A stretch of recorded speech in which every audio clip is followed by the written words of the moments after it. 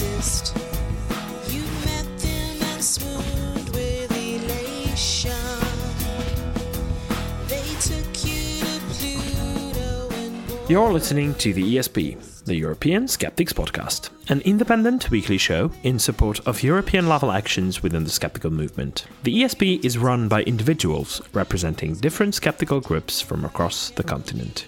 This is episode number 97. I'm your host, Andras, and joining me for the show are my co-hosts, Jelena Levin and Pontus Böckman. Sziasztok! Всем привет! Hejsan, hejsan!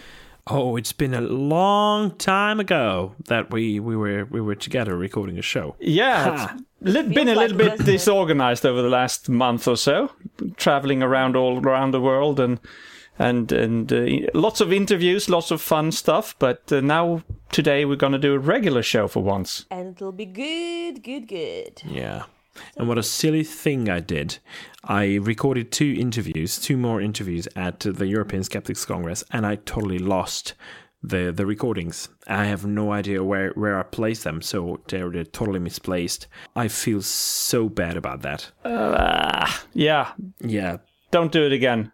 No. But yeah, considering how chaotic my last month and a half has been, it's a bit of a miracle that it was only two interviews that I lost. I still have a couple of others though that I recorded while we were on tour with Susan Gerbic, Mark Edward and Liubomir Baburov. So I'm pretty sure we're going to release them probably on this episode because they are short interviews, and it would be the best timing because DenkFest in Switzerland is on this weekend, and they were both recorded in Switzerland, in Zürich. So I think it's the best time for them to be released. Yeah, but congresses and conferences have been going on for a while, and it's crazy. It's absolutely crazy. It's nice. It's nice. The skeptic world. It's not over yet, actually. Okay, what are you talking about? Jelena and I will be in Sofia, Bulgaria, in as this comes out, just a couple of days, on the 5th of November. Oh, actually, that's the same weekend when DenkFest is on. Yeah. So you have to choose, boys and girls. You can't go to both. Either you go to Sofia or you go to DenkFest. But then we also have, the week after that, we have ComCeptCon. Yay! In Leiria in Portugal. And I'm sure that'll be fantastic as well. Oh, yeah. The theme is, I think, Once Upon a Time, Stories from History. So that's the theme for this year's. And I just saw that Antonia Donate will be one of the speakers. I saw that too. And she's a historian. And I just realized that it fits very well with what I'm about to start working on. You probably remember that I gave a talk on lies and falsehoods and BS in tourism. At Skeptic Camp in Manchester. And that has a very important aspect of historical facts and how we know and how people working in tourism do not have the proper means to work out whether things are factual or not. And that's... And do they, Andras, do they even have the interest to do that? Because, I mean, they're more interested in saying something nice, something that is interesting, that is sensational, etc. Yeah. Whether it's true or not is sort of secondary, unless they have... unless they're you, I guess. It's difficult to be a skeptic and a tour guide at the same time. Because obviously, as a skeptic, you want to be factual. You want to do your research, and you want to say things that are actually backed up by evidence. But it's not easy. So no, it takes a lot of effort, and that's why I'm so much sleep deprived, because I try my best to look up things and not rely solely on my imagination and my memory, that my vague memories of things that I've read somewhere. And but because what I believe very strongly is that whatever you do, and whenever you have an audience and you speak to an audience, you have a responsibility, because they will treat you as someone who is reliable, who's a reliable source, no matter how shitty your sources are and how badly prepared you are. They will treat you as an authority. Yeah, and that's a huge responsibility. So yeah, I don't want to give a whole lecture on this show about that, but yeah, that's what I really feel very strongly about. I agree. And that's what I'm going to work on this topic for. I do have plans to write a couple of blog posts on that, and even some videos or stuff. So whenever I have some time, and I can figure out how not to end up sleeping even less while doing that, I can probably do that and get around to do it. So like next summer then, we can look forward to that. Very good.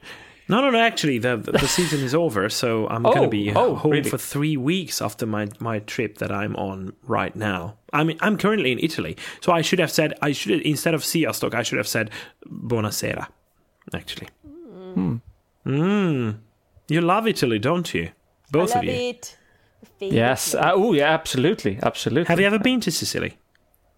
Not to Sicily, no. Yeah, not no, Sicily. no. That's a different world.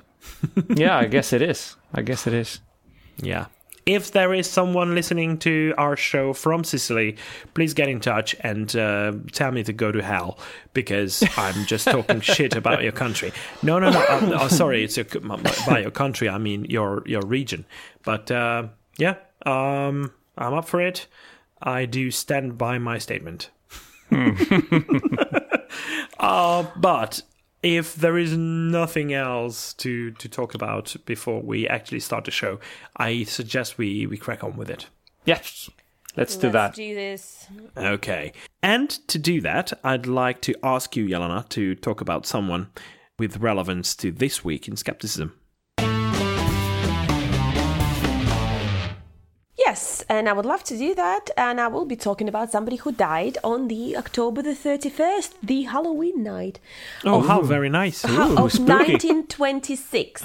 And it was Harry Houdini. He was 52 years old when he died, and he is very well known, actually, to many people, Harry Houdini. If I'm not mistaken, well, he was inspiration to James Randi. And to many other, actually. Now, he was born in Budapest, Hungary. I know. Andras. Eric, Really? by the name of Eric Weiss. That's right. Houdini wasn't his real name, of course, but Which is not a Hungarian name, though. yeah. It's a German name. Yeah. And he named himself. I don't know if you knew that, but he named himself after another magician. Oh. Yes. didn't know that. Harry Potter. Well, Henri Potter. there was another French magician, conjurer, John Eugene Robert Houdin, and Harry Houdini actually accused the original magician, the French magician, of stealing tricks and copying and basically just being a copycat. And then he even wrote a book called The Unmasking of Robert Houdini, where he branded his namesake a fraud who waxed great on the brainworks of others. But anyway, Harry Houdini, of course, had many of his own original tricks, and he was an escapist artist. He performed amazing tricks, escaped from many places, whilst breaking lots of bones, I've read, and a great performer and magician. And he was an aviation pioneer, so he wanted to fly, so he learned how to do that. That was quite interesting. I would like to be an aviation pioneer, to be honest. Well, that's not an easy job these days. I know. Well, there's also he actually lived most of his life in America, even though he was born in Hungary, and he has assisted with the American war effort during the World War One. He starred in few movies actually. He owned his own movie studio. But I guess what's more relevant to our podcast is the fact that Houdini debunked psychics and supernatural. As the world's greatest trickster and illusionist, Houdini had little patience for anyone who claimed to be in possession of supernatural powers. And beginning in the 1920s, he embarked on a second career as a professional skeptic and a debunker of psychic mind readers, mediums, and other spiritualists. Good man. Who purported to be able to contact the deceased, which I think is the lowest of the scams, to be honest. And he campaigned tirelessly, often visiting seances in disguise to expose the ringleaders as frauds. And he also offered $10,000 back in the day reward to any psychic who could present physical phenomena that could not be explained rationally. Of course, you won't be surprised, guys. No one ever collected. Well, I am. And I believe the Rundy's Foundation used to have a reward of $1 million to anybody who tried to, who claimed to be able to prove their abilities, spiritual abilities and mind readers, etc. But I don't think this under reasonable experimental conditions. Correct, but I believe that has never been done. So I don't think this prize this no longer exists, doesn't it? The $1 million. No, I think it's retired now. That's retired now. So for everything that Harry Houdini did in his life, his death has been a little bit of a mystery itself. And the Snopes, the good old Snopes that we like to use to debunk some of the online stories, did an article on his death.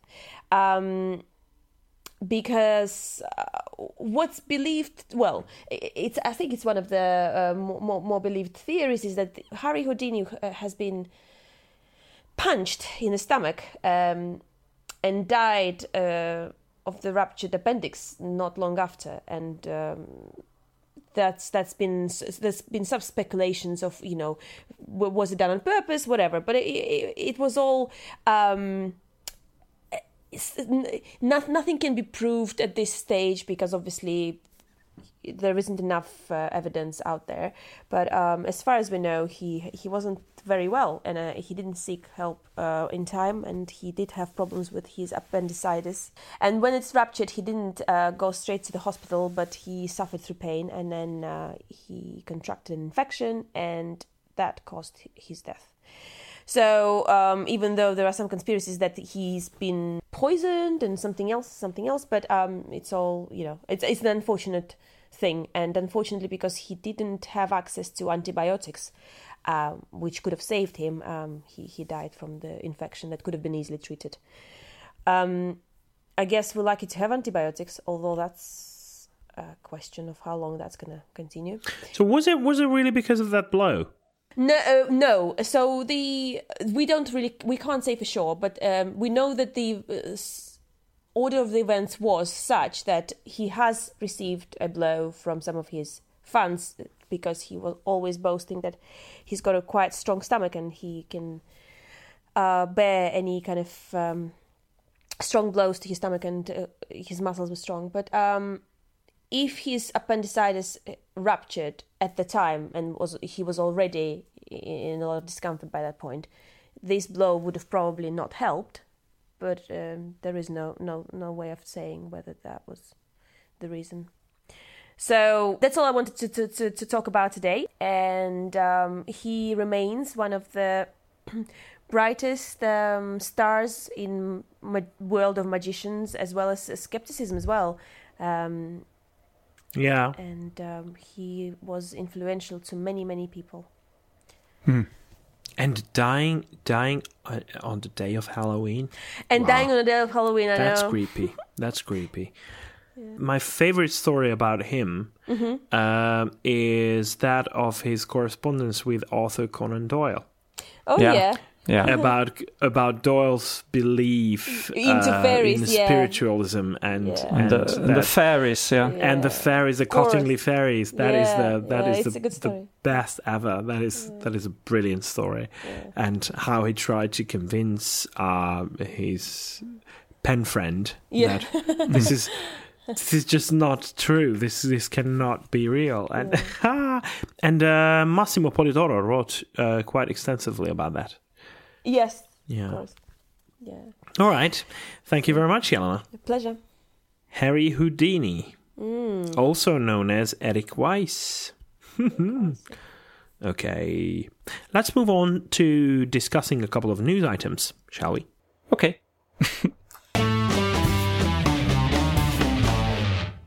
Right. We will start in Norway, where there is a Christian TV channel who is being criticized for selling prayers. This is the Vision Norge, or Vision Norway. They have basically provided the viewers with a price list, and where, depending on your level of donations, you will receive more or less powerful blessings and prayers by a Nigerian pastor, no less, called Bayo Oniwinde. That must be expensive. Yeah, it is expensive. I'll come to the price list. It was actually in the news already in 2015, but it has now resurfaced in the news with victims coming forward and telling how much they've actually paid over the years. So from the price list for 1,500 to 3,000 Norwegian kroner, that's about, you could divide it by 10, so it's 150 to 300 euros. You will receive a blessing that makes you, quote, stronger by the end of 2017. Yeah, very tangible promise there. If you pay 1,000 euros, you will receive the blessing of Isaac. Yep, that's how much that is worth. Who is the Nigerian? No. Isaac. I don't know who Isaac is actually. It's just any Isaac. So Isaac is just a generic someone somewhere out there. I don't know. There must be loads of people in the Bible called Isaac, so maybe one of those.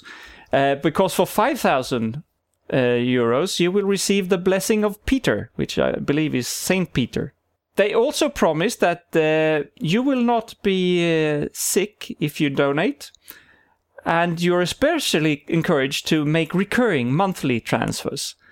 And one elderly gentleman told the papers that he has donated 2,500 Norwegian, that's 250 euros per month during a very long time. And it's nothing more to the story than that. I didn't realize that we had tele-evangelists in Europe that was on that level. And of course, the TV channel has been challenged, but their defense is that all donations are voluntary. So, yeah, so you can get away with anything then. Yeah, there's no gun held against your head no. to donate. Yeah, that's true. If you're stupid enough to send us money, we will receive it. Are you talking about ourselves or them? Us too. We will receive any money you send us. Okay. Just asking. Now that we have a Patreon page, I had to ask. Yeah. Okay.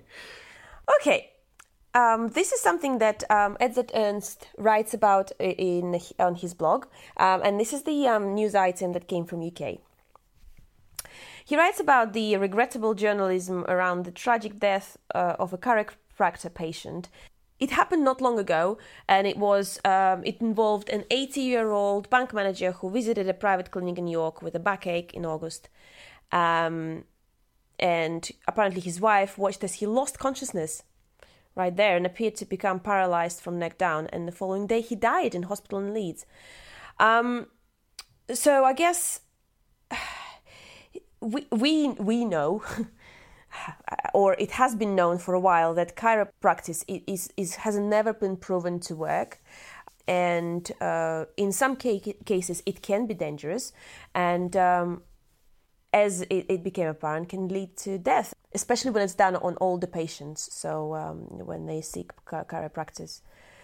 And when this happened, Edward Ernst has been approached by the Sun newspaper to give some comments, because he's done his research and many years of research actually on the matter. But unlucky for him and for everybody else who read the article, the Sun newspaper only chose to publish very selective bits of his response to the event, and they were not very well covered. So, things like, first of all, they misspelled his name, but that's different. And they said that, 26 people had died as a result of the chiropractic, the latest study showing, and the evidence is not in favor on the chiropractic treatment. But what they have failed to report is that there have been years and years and years of studies showing that there's no proof that chiropractic works, and that it is dangerous. And because if you look at the figure, 26 people, you go, well, so what? Much more people die from the conventional medicine. Let's try to compare that. And so what the worry was in Edward Ernst's blog post, and the takeaway that people would take from this article was that conventional medicine is much more dangerous than chiropractic medicine. And I actually can relate this to other unconventional medicine, like homeopathy or whatever, because I have friends who prefer homeopathic treatments and naturopathic treatments to traditional medicine, citing that you see how many people die from conventional, let's say, chemotherapy, etc. And it's a really dangerous place to be in and a dangerous position to take, because people do not understand the extent to which this can damage one's health and not help in resolving the very curable diseases. So again, I'm not saying that Sun maybe is not the best newspaper to go for any reasonable advice, but it's got a very big readership, and it would be great if they can report on stuff like this accurately. And it's probably down to editing, etc. But it's just one of these instances where, yet again, the media failed to correctly report the extent. Yeah. Unfortunately, a lot of newspapers, they don't really know enough, or they don't have time enough to vet what they're writing. They are more concerned of making good headlines and things that can... And actually, scrolling through this article, of course, I saw a young lady with the boobs showing, because, why not? And fair enough, she was a Playboy... We always get back to that.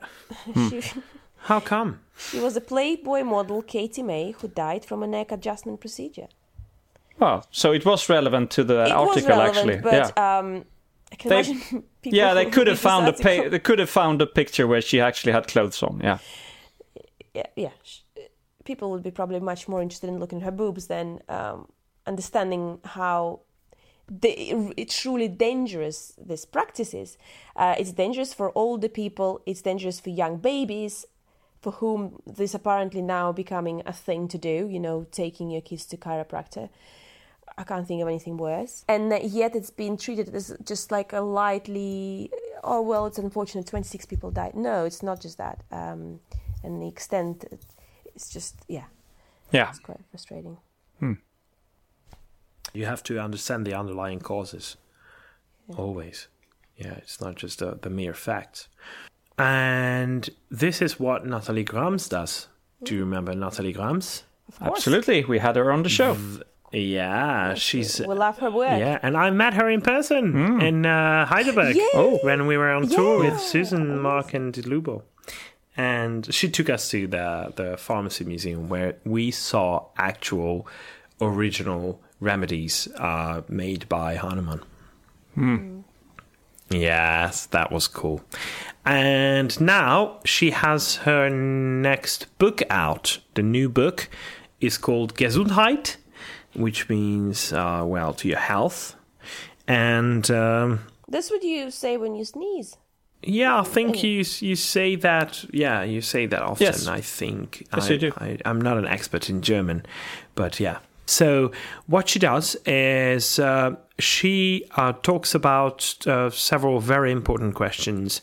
First of all, whether healing is really about a medicine working, and whether alternative medicine can be really an alternative to traditional medicine, and whether things that you pay for are actually worth paying for, and that kind of stuff. So unfortunately, apparently this book is only in German, but I would really love her to talk about that book. So we will probably approach her very, very soon for an interview. Absolutely. At least a short interview to promote her book. And we're really hoping for an English version to come out anytime soon. It's available as an ebook right now. And I'm pretty sure that sooner or later it's going to come out as a paperback as well. Natalie Grams, Gesundheit. Yeah. All right, then we'll go to Stockholm, Sweden, where there is a beauty parlor called Beauty Drop. They are now under investigation for selling intravenous treatments, so-called IV treatments, containing, quote, fluids, electrolytes and vitamins. Well, I am very happy that it's fluid anyway, because it would be very hard to get into your veins if it wasn't. They have had a selling pitch in social media, which includes the phrase, and this is a quote, "Many celebrities choose this kind of treatment to rehydrate the body and boost with extra vitamins." I don't even know what it means. This is pure Gwyneth Paltrow material. Probably nothing. Yeah, it is. Yeah. It's goop. It's goop. It's worth a Rusty Razor prize, probably. It's a Rusty Razor prize with a horrible grammar to boot. Yeah. Another gem from this marketing is, and I quote, "Beauty Drop. Be the first to try vitamin drip to cure your hangover." No, thank you. I will not be the first one to try it if you haven't even tested it yourself. It is really... Yeah, and I don't know why you need a beauty drop, because if you're hungover, your beauty drops considerably. Absolutely. So it's done already. Why would you need anything else? So I couldn't help myself, actually. This is a little bit surprise to the two of you, because I think they need help with their marketing. So I prepared my own little piece. So I have this here. You can listen to. It comes here now. Okay. Have you ever felt that your blood is too thick? That it has a distinct lack of vitamins that impairs your natural beauty?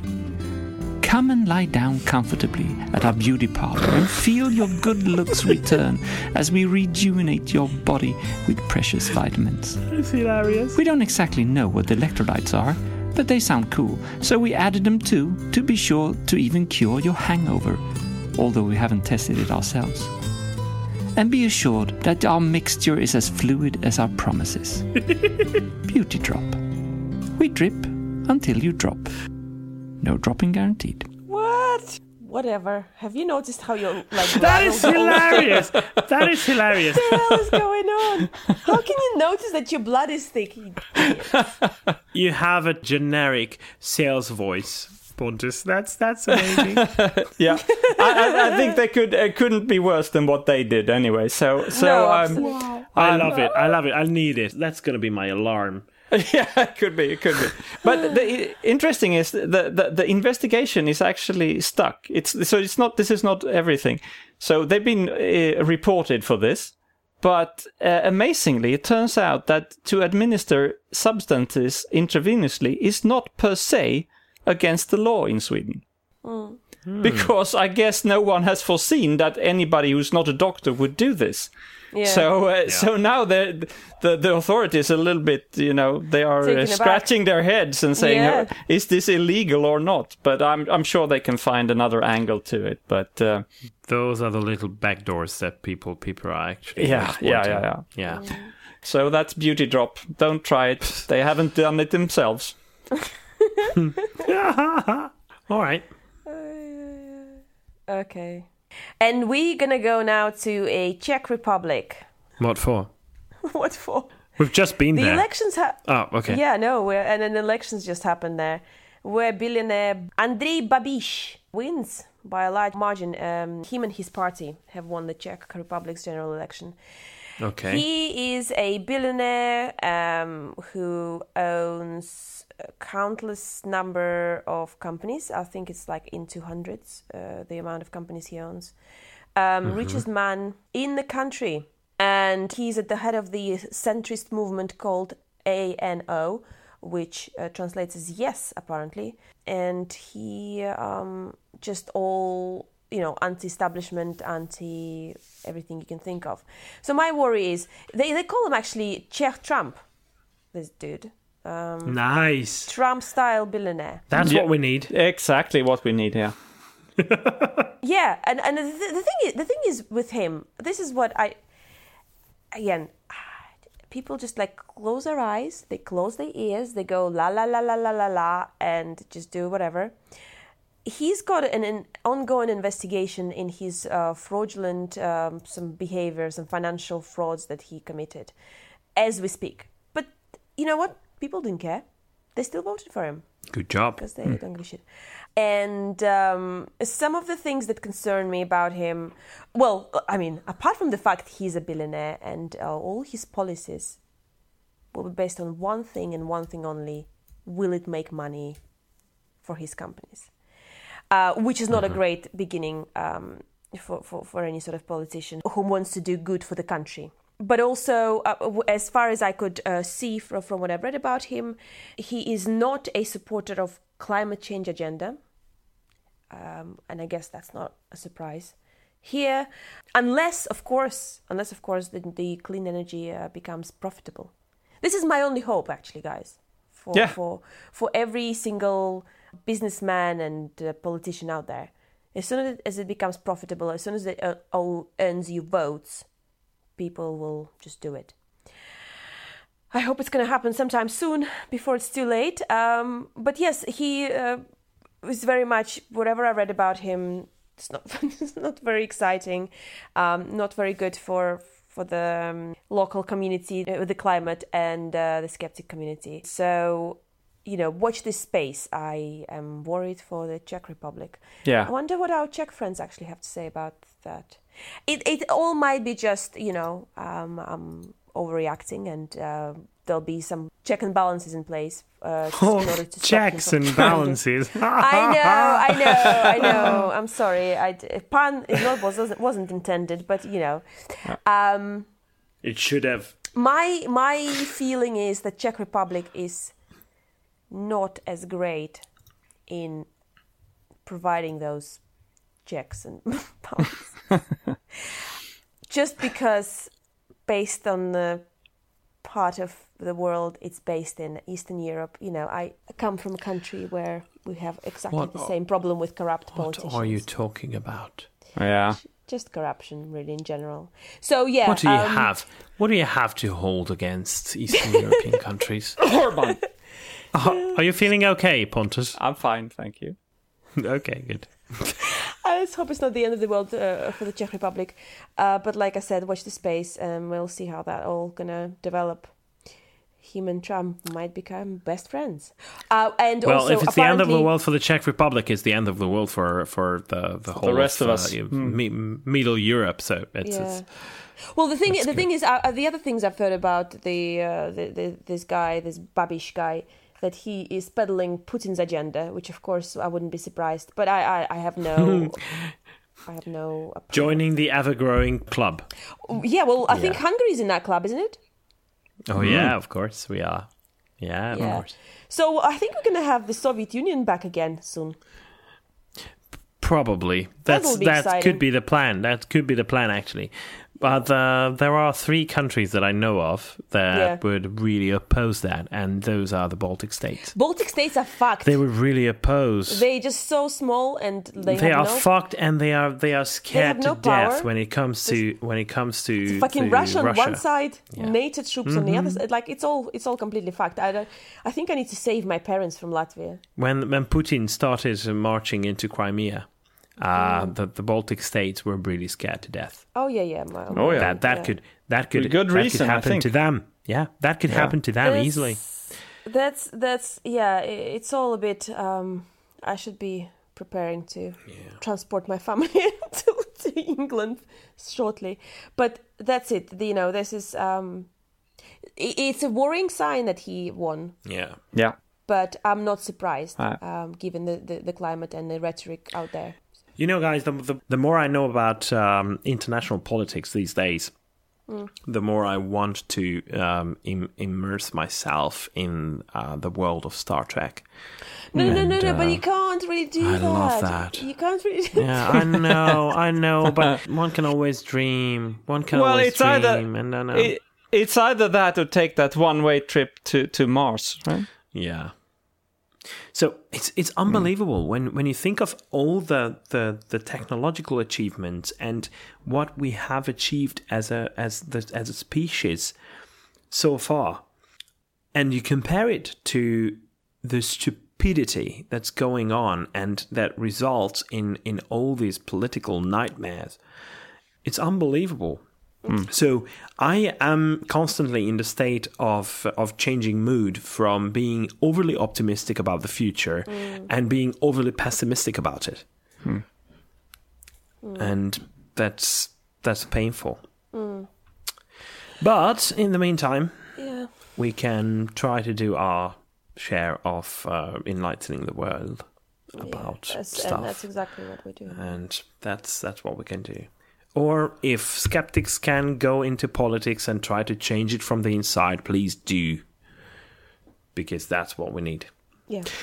But in the meantime, if we turn our skeptical eye towards Vienna and Hamburg, they hold a parallel ceremony on November the 23rd for the Golden Board, which is Goldene Brett.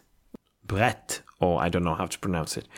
But the nominations are open right now. So if you can recall the earlier years of the Golden Board, there are positive and negative parts of that. And the ceremony the ceremony is the positive part where there are people who appear on stage. James Randi has appeared on stage. And in 2015, one of the awardees, the prize winners, were Stefan Lanka, who won the prize for being such an idiot and deny that viruses exist and that measles is caused by a virus. And last year it was Rike Gerhammer, the inventor of Germanic New Medicine. So people do have an actual say in who the winner in 2017 will be. So you can cast your vote, and the link to that voting site will be shared on our website. And our website is, of course, www.theesp.eu. Also, while we're at it, I might as well remind you of our contact details, and you can email us at info@theesp.eu, or you can like us on Facebook and send us a direct message on there, or you can follow us on Twitter. Our Twitter handle is @espodcast_EU. And if you get our podcast on iTunes, please don't forget to leave a review. Yes, please do so. And the ESP.eu, of course, is also where you can find the Events in Europe page, where we have I've added all the events now to the end of this year. And of course, there are others coming on, and I will continue to add them. And also, if you go there, you will find that we are now on Patreon as well. So there is a Patreon page. So if you want to support us on a per episode basis, we would really, really appreciate that. You can either find a link on our website, or you can go directly to patreon.com/theesp and make your pledge there. That would be very good for us. Thank you. Or if you cannot contribute to our show with any funding, you can still contribute with topics and tell us about what you think about different topics. If you think that we missed something, either an event or an issue that has been circulating in Europe, please let us know so that we can act on it. But since the news items that we have collected to cover for this week's episode are over, I would like to ask Pontus to talk about someone who's been really wrong lately.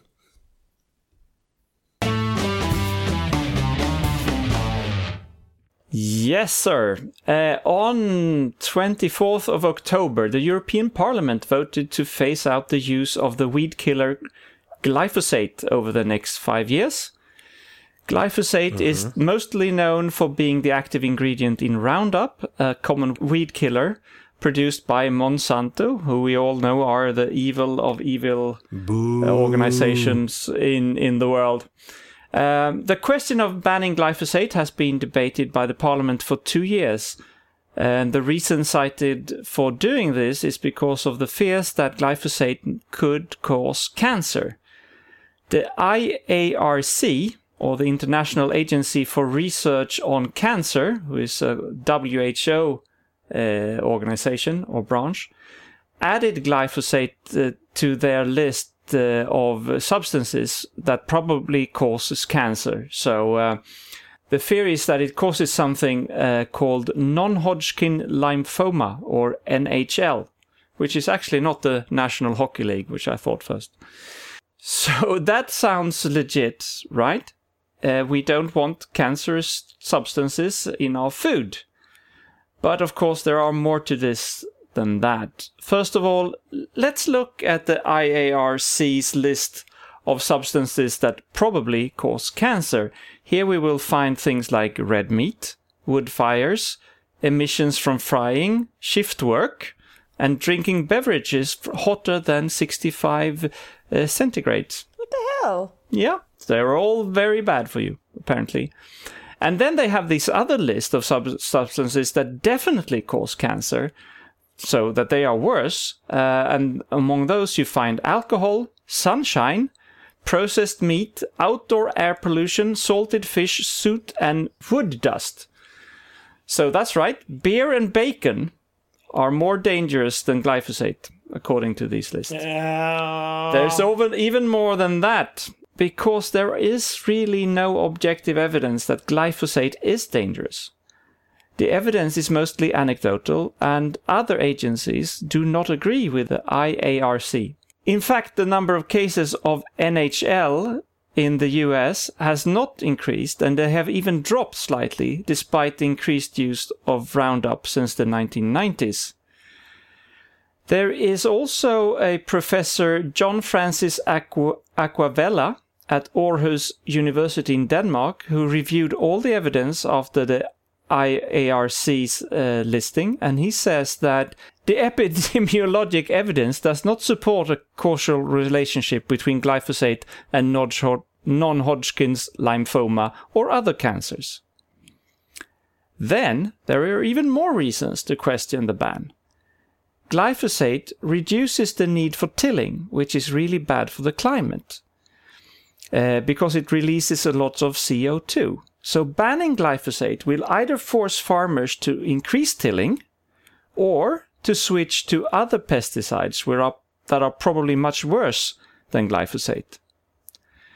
So banning glyphosate may sound right or sound right for politicians who respond to opinions expressed by the public and their voters. But it does not seem to be based in scientific evidence.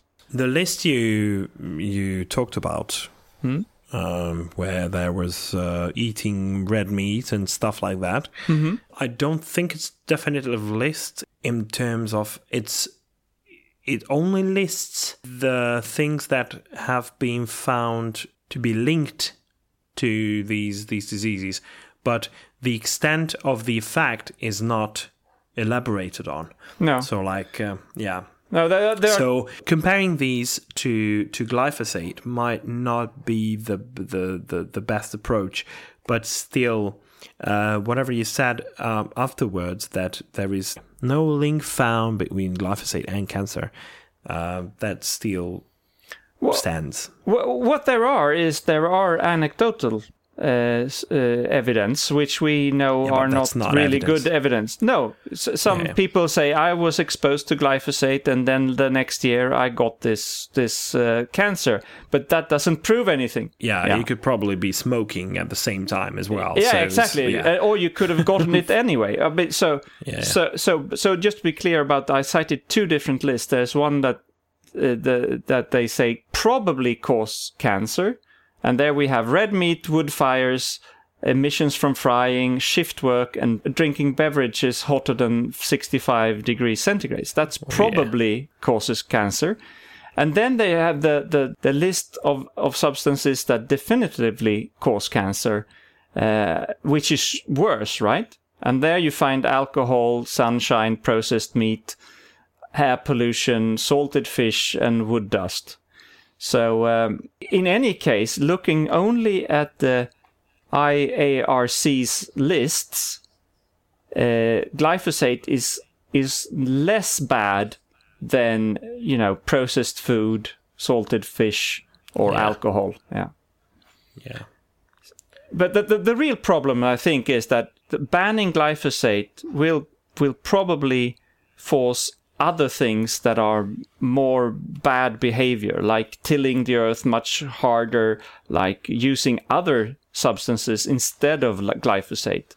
It's just apparent that they haven't thought this through and they haven't looked at all the evidence. And banning stuff not based on scientific evidence is just sets the wrong precedent. It's not the right way to do things. No, I don't think so. It's pretty much worthy of a really wrong price. Yeah. So to conclude, for banning glyphosate contrary to scientific and rational considerations, the European Parliament gets today's prize for being really wrong.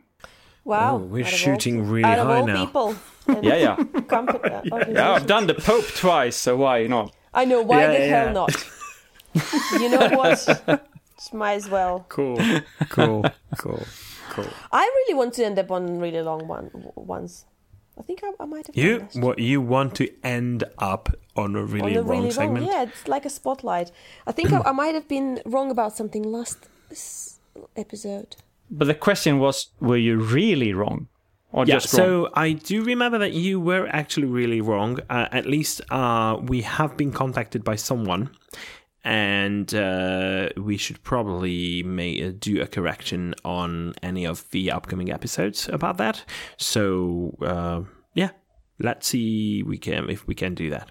But I think I already mention that I still have 2 interviews that I recorded while we were on tour with Susan, and those will be run right now, those interviews. We're here in Zürich at the University of Zürich, where Skeptiker Schweiz and Zürich Humanists organize an event for Susan Gerbic and Edward and Liubomir Baburov and myself. That is part of our About Time Tour 2017. And we had a bit of a chat in front of an audience, not too numerous, but very enthusiastic, and we really loved all those questions. And I have one of the members of the audience with me. Would you mind telling us your name and where you are from? So I'm Jean-Marc Neuhaus. I'm a Swiss. I'm a professor at the university in Neuchâtel, a biologist, and I'm a member of the Skeptiker Schweiz. And where is that place that you just mentioned, where you work? Oh, that's about halfway between Zurich and Geneva, just right on the border of the French language in Switzerland. Is it far from here? It's 1.5 hour train, so it's close enough to come to Zurich for the conference. So you specifically came for this event? Yes, I just came for this event. I'm going back tonight. Wow, you are a real hero, I have to say that. And how did you hear about this event? Well, I heard about it because I'm a member of the Skeptiker Schweiz, so I got information, but I wanted to have the real ESP experience, the live one. Oh, you sound as if you were familiar with what we do on the ESP. I listen every week since you started. Wow. Okay. And Almost since you started. but I think you agree that if someone starts now, they should probably not start from the beginning. No, you don't have to go back listening to the first edition. Just start now and continue. Okay, and we'll release the interviews at some point, so you won't miss anything as standalone ones. But that's very impressive. How did you hear about us? I heard about you from the Skeptic Zone, from the Australian Skeptic Network podcast. Okay, praise be to Richard Saunders for running our ad. Indeed. Do you listen to many podcasts?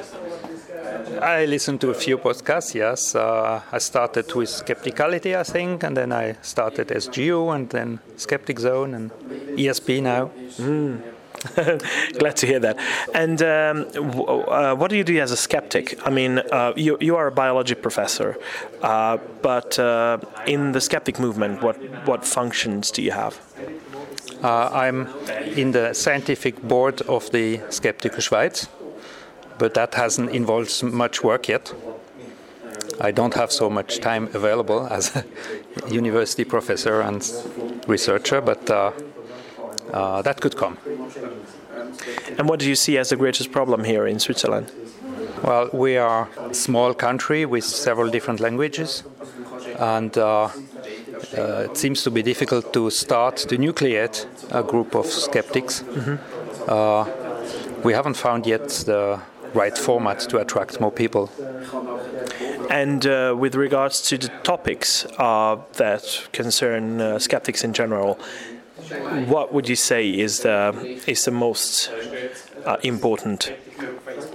Well, in Switzerland we have a problem with the pseudo-medicines that have been voted by a majority of citizens to get included into the basal insurance. That was a shock for me. I knew about people believing these methods, but I didn't expect the majority of people to vote for them. So that was quite a shock for me. And how do you see the message of science and how science and the knowledge of how science works filtering through in higher education here in this country? Well, science in general is quite popular in Switzerland. I know about the French part of Switzerland. There is every day on the public radio an hour about science, very positive reports. So there seems to be quite many people interested in science, but it's nothing about skepticism. It's about positively presenting the nicest new results. So that doesn't really represent a process of getting this knowledge and showing how part of it is uncertain. So it's probably a bit too optimistic or too positively presented. Yeah, and is critical thinking or the methods of science and the overall methodology of science, is it taught at universities? Is it part of the university curriculum? In our university, it's not a part of the curriculum, which is bad. Yeah. I want the students, first day I teach them, first-year students, that they have to be prepared that half of what we're teaching them is false, but we just don't know which half. Does it really send the right message about science? They have to know that knowledge will evolve, and by the time they finish the study, some of the things we tell them in the first year will have changed. So not everything that is taught is as certain as it sounds, because it's usually presented as a nice story, convincing, very, very didactic, but that hides the uncertain parts. And after 45 years in science, I got that number from a professor when I was young in the 70s, and he wasn't that off the mark. It's not 50% so far, but it still can be. Yeah. Quite many things have changed since I studied. So that's a part that I want the students to know and realize from the start. It's not that everything's wrong, but a part of the things we tell are uncertain, and especially the models we use to explain the results may change drastically, even if the facts don't change so much. Doesn't that send the message that it's easier to reject science and say that science doesn't know everything, so we can just ignore it? Well, that seems to be an argument for religious people, because they have the definitive knowledge. We have less problems with those in Switzerland. It's not a very religious country. I think in the United States probably it's much more of a problem. But it's a risk, because we don't want to teach science as a religion. Yeah, you want to make them understand that it's constantly changing, but still you don't want them to think that means it's worthless. No, certainly not. Yeah. And I also want to tell them that it's fun to do. Yeah. And that they should continue to do it, and continue, even if they leave science once they finish their studies, they still should continue to be interested. And to be critical. All right. So, Jean-Marc, thank you very much. And I thank you from the bottom of my heart for coming all the way here to meet us. Thank you. I'm looking forward to meeting you again another time. Hopefully. Yeah. Looking forward to that too. Bye-bye. Bye. We're still here having chats in the room where the panel discussion took place in Zürich, at the University of Zürich. And I'm here with Fabian Frey, who is board member of Skeptiker Schweiz. Yes. And we met at Wroclaw as well, but we somehow couldn't get around to do this interview there. So Fabian, I'm very happy to meet you again here. Yeah, right. Same to me. I was very busy, and you too at the conference. So now we have some minutes to talk. Yeah. And I'd like to thank you as well for making this happen. Your organization was very kind to us. And what do you think of what we had just here? Yeah, it was a really interesting discussion. Unfortunately, not a lot of people here, but we have also had a live streaming, so I hope a lot of people joined there. Yeah. We'll see. But it was a really interesting discussion with interesting questions, and also lots of insights and different views on the skeptic movement from all the panelists. So that was something you don't hear every day at the conference. Mostly it's about one topic, skeptic woo or something like that, but not about the movement itself. So that was a really special discussion. Yeah. Talking about the movement, we were a couple of days ago together at the European Skeptics Congress in Wroclaw. I still don't know how to pronounce it properly. So we made a joke out of that with Susan and Mark in the last couple of days. So what do you think of that event? Did it live up to your expectations when you went there? Yeah, it did. There were more people in the audience than in the previous one in London. And also they had one part which I didn't attend. It was for the Polish public, and I think it was very successful too. A lot of events for children and also adults were interested in that subject. So I only realized one part of it. So but that what I was experiencing was really interesting and a great event. Yeah, I totally agree. But then at the end of the event was something where you were present as well. It was the board meeting of the European Council of Skeptical Organizations, and we already talked about that. There is something going on. There have been changes in the board. What do you think? Do you see it going somewhere? Yeah, that was a really special meeting. It wasn't open to the public, but there was an announcement. Excuse me. Actually, it was open, so really? anyone could have attended. Yeah. but yeah, a few people knew that actually. So it was a little bit of a close group.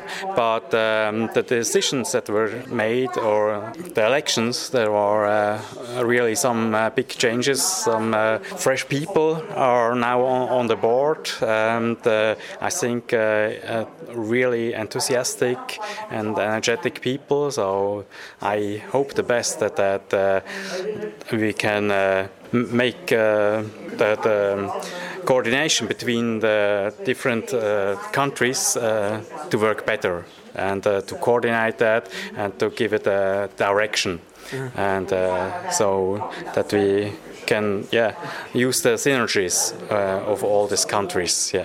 It looks like it sounds like your organization is very much up for a closer collaborations with other countries' organizations, right?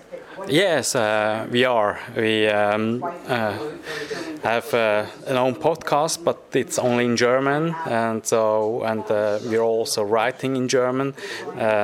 But I think it's good content, so we are happy to provide it to other countries, and we're also looking forward to get inputs from other organizations, and also best practices, how to organize and move the organization forward.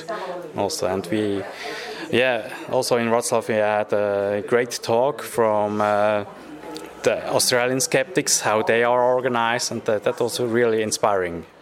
Oh Eran Sagav's talk, that was a really good one, and there were a couple of others like Sense About Science EU. That was something that really deserves admiration. So, what is it that Skeptiker Schweiz does? What projects do you have? We have blog posts and podcasts, we put content out, but we also organize events like Skeptics in the Pub. We used to have science slams. Okay. These are great fun. And now we are now working on the DenkFest. It's a 4-day conference, and it's a really big event. We are co-organizing that with the free thinkers and Reach, skeptical, or not a skeptical, but a group, university group, who are trying to promote science, and it's gonna be a real big event. We only do it every 3 years, and we hope that a lot of people attend there. We have a lot of science topics, but we also hitched on the 500-year Reformation celebration. We're in the official program, so we're also talking about history and religion and the Reformation in different religions. And also our take is the Reformation of thinking. So we are also talking about what is intelligence with artificial intelligence? Is it the same? What does that mean? We're talking about CRISPR. Is CRISPR the new printing press? So we have a lot of interesting science themes which are connected with the slogan Reformation of Thinking. It's very nice. Is it available? I mean, is it open for everyone or just those who speak German? No, it's open for everyone. The talks are in German and English, and we all have live translation. So with headphones, you can always hear either English or German. So you have both languages all the time.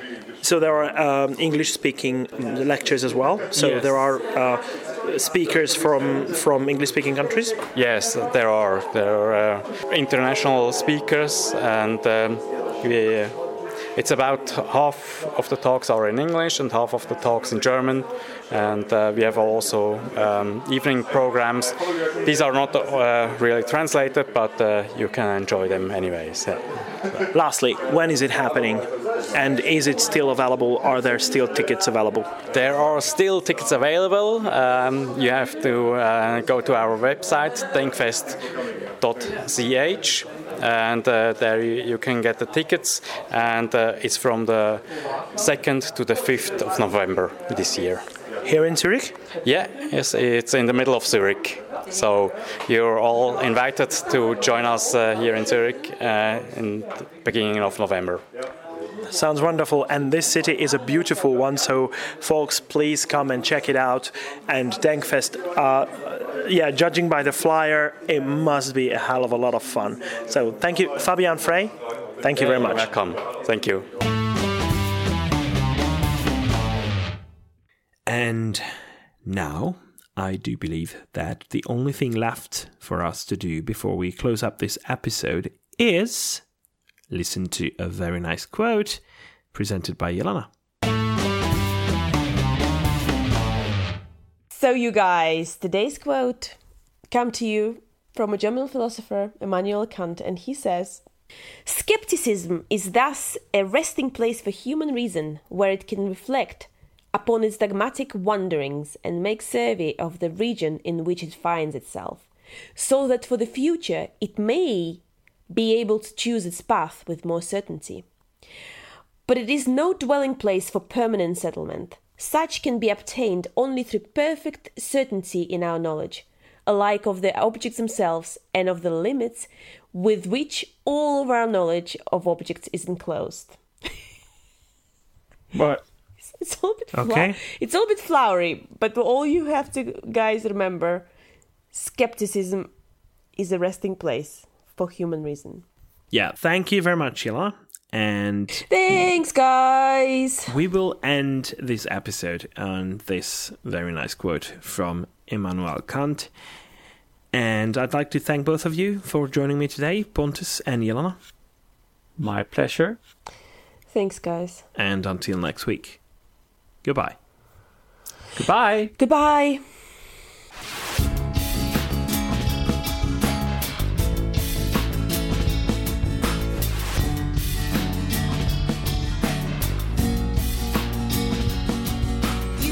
This has been your ESP experience. The show is produced and recorded by TheESP.eu. Join us again next time, but until then, please send your feedback, comments, or death threats to info@theesp.eu.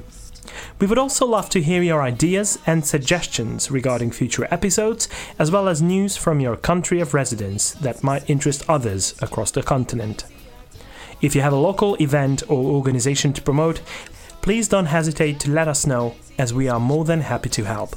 All music in the program was written and performed by Keisha J. Gray and George Schwab and is used with their permission. Please check out our webpage at www.theesp.eu, follow us on Twitter at espodcast_EU, and like us on Facebook. I don't know how you can believe.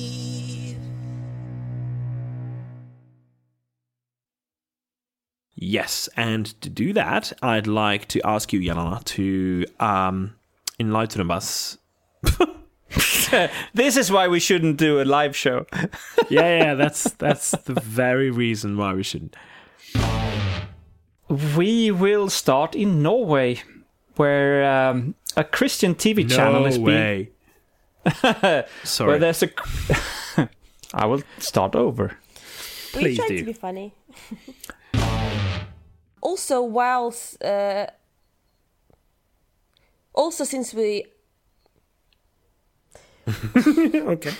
Okay. Yeah, that's good. So that sounds right. Not...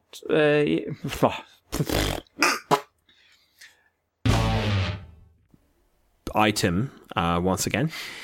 Let's... Yeah, don't laugh at me. I'm half asleep.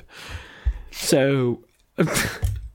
Stop laughing, guys. That's not laughing I'm material. just thinking... I'm just happened to think of something funny. Don't mind me. Like how I'm gonna edit this. That's... I'm gonna hate myself and yourselves for it. Yeah. For the whole thing. Yeah. I have a quote today from a German philosopher, Immanuel Kant. You did say the C word. No, that's actually a K Start word. again.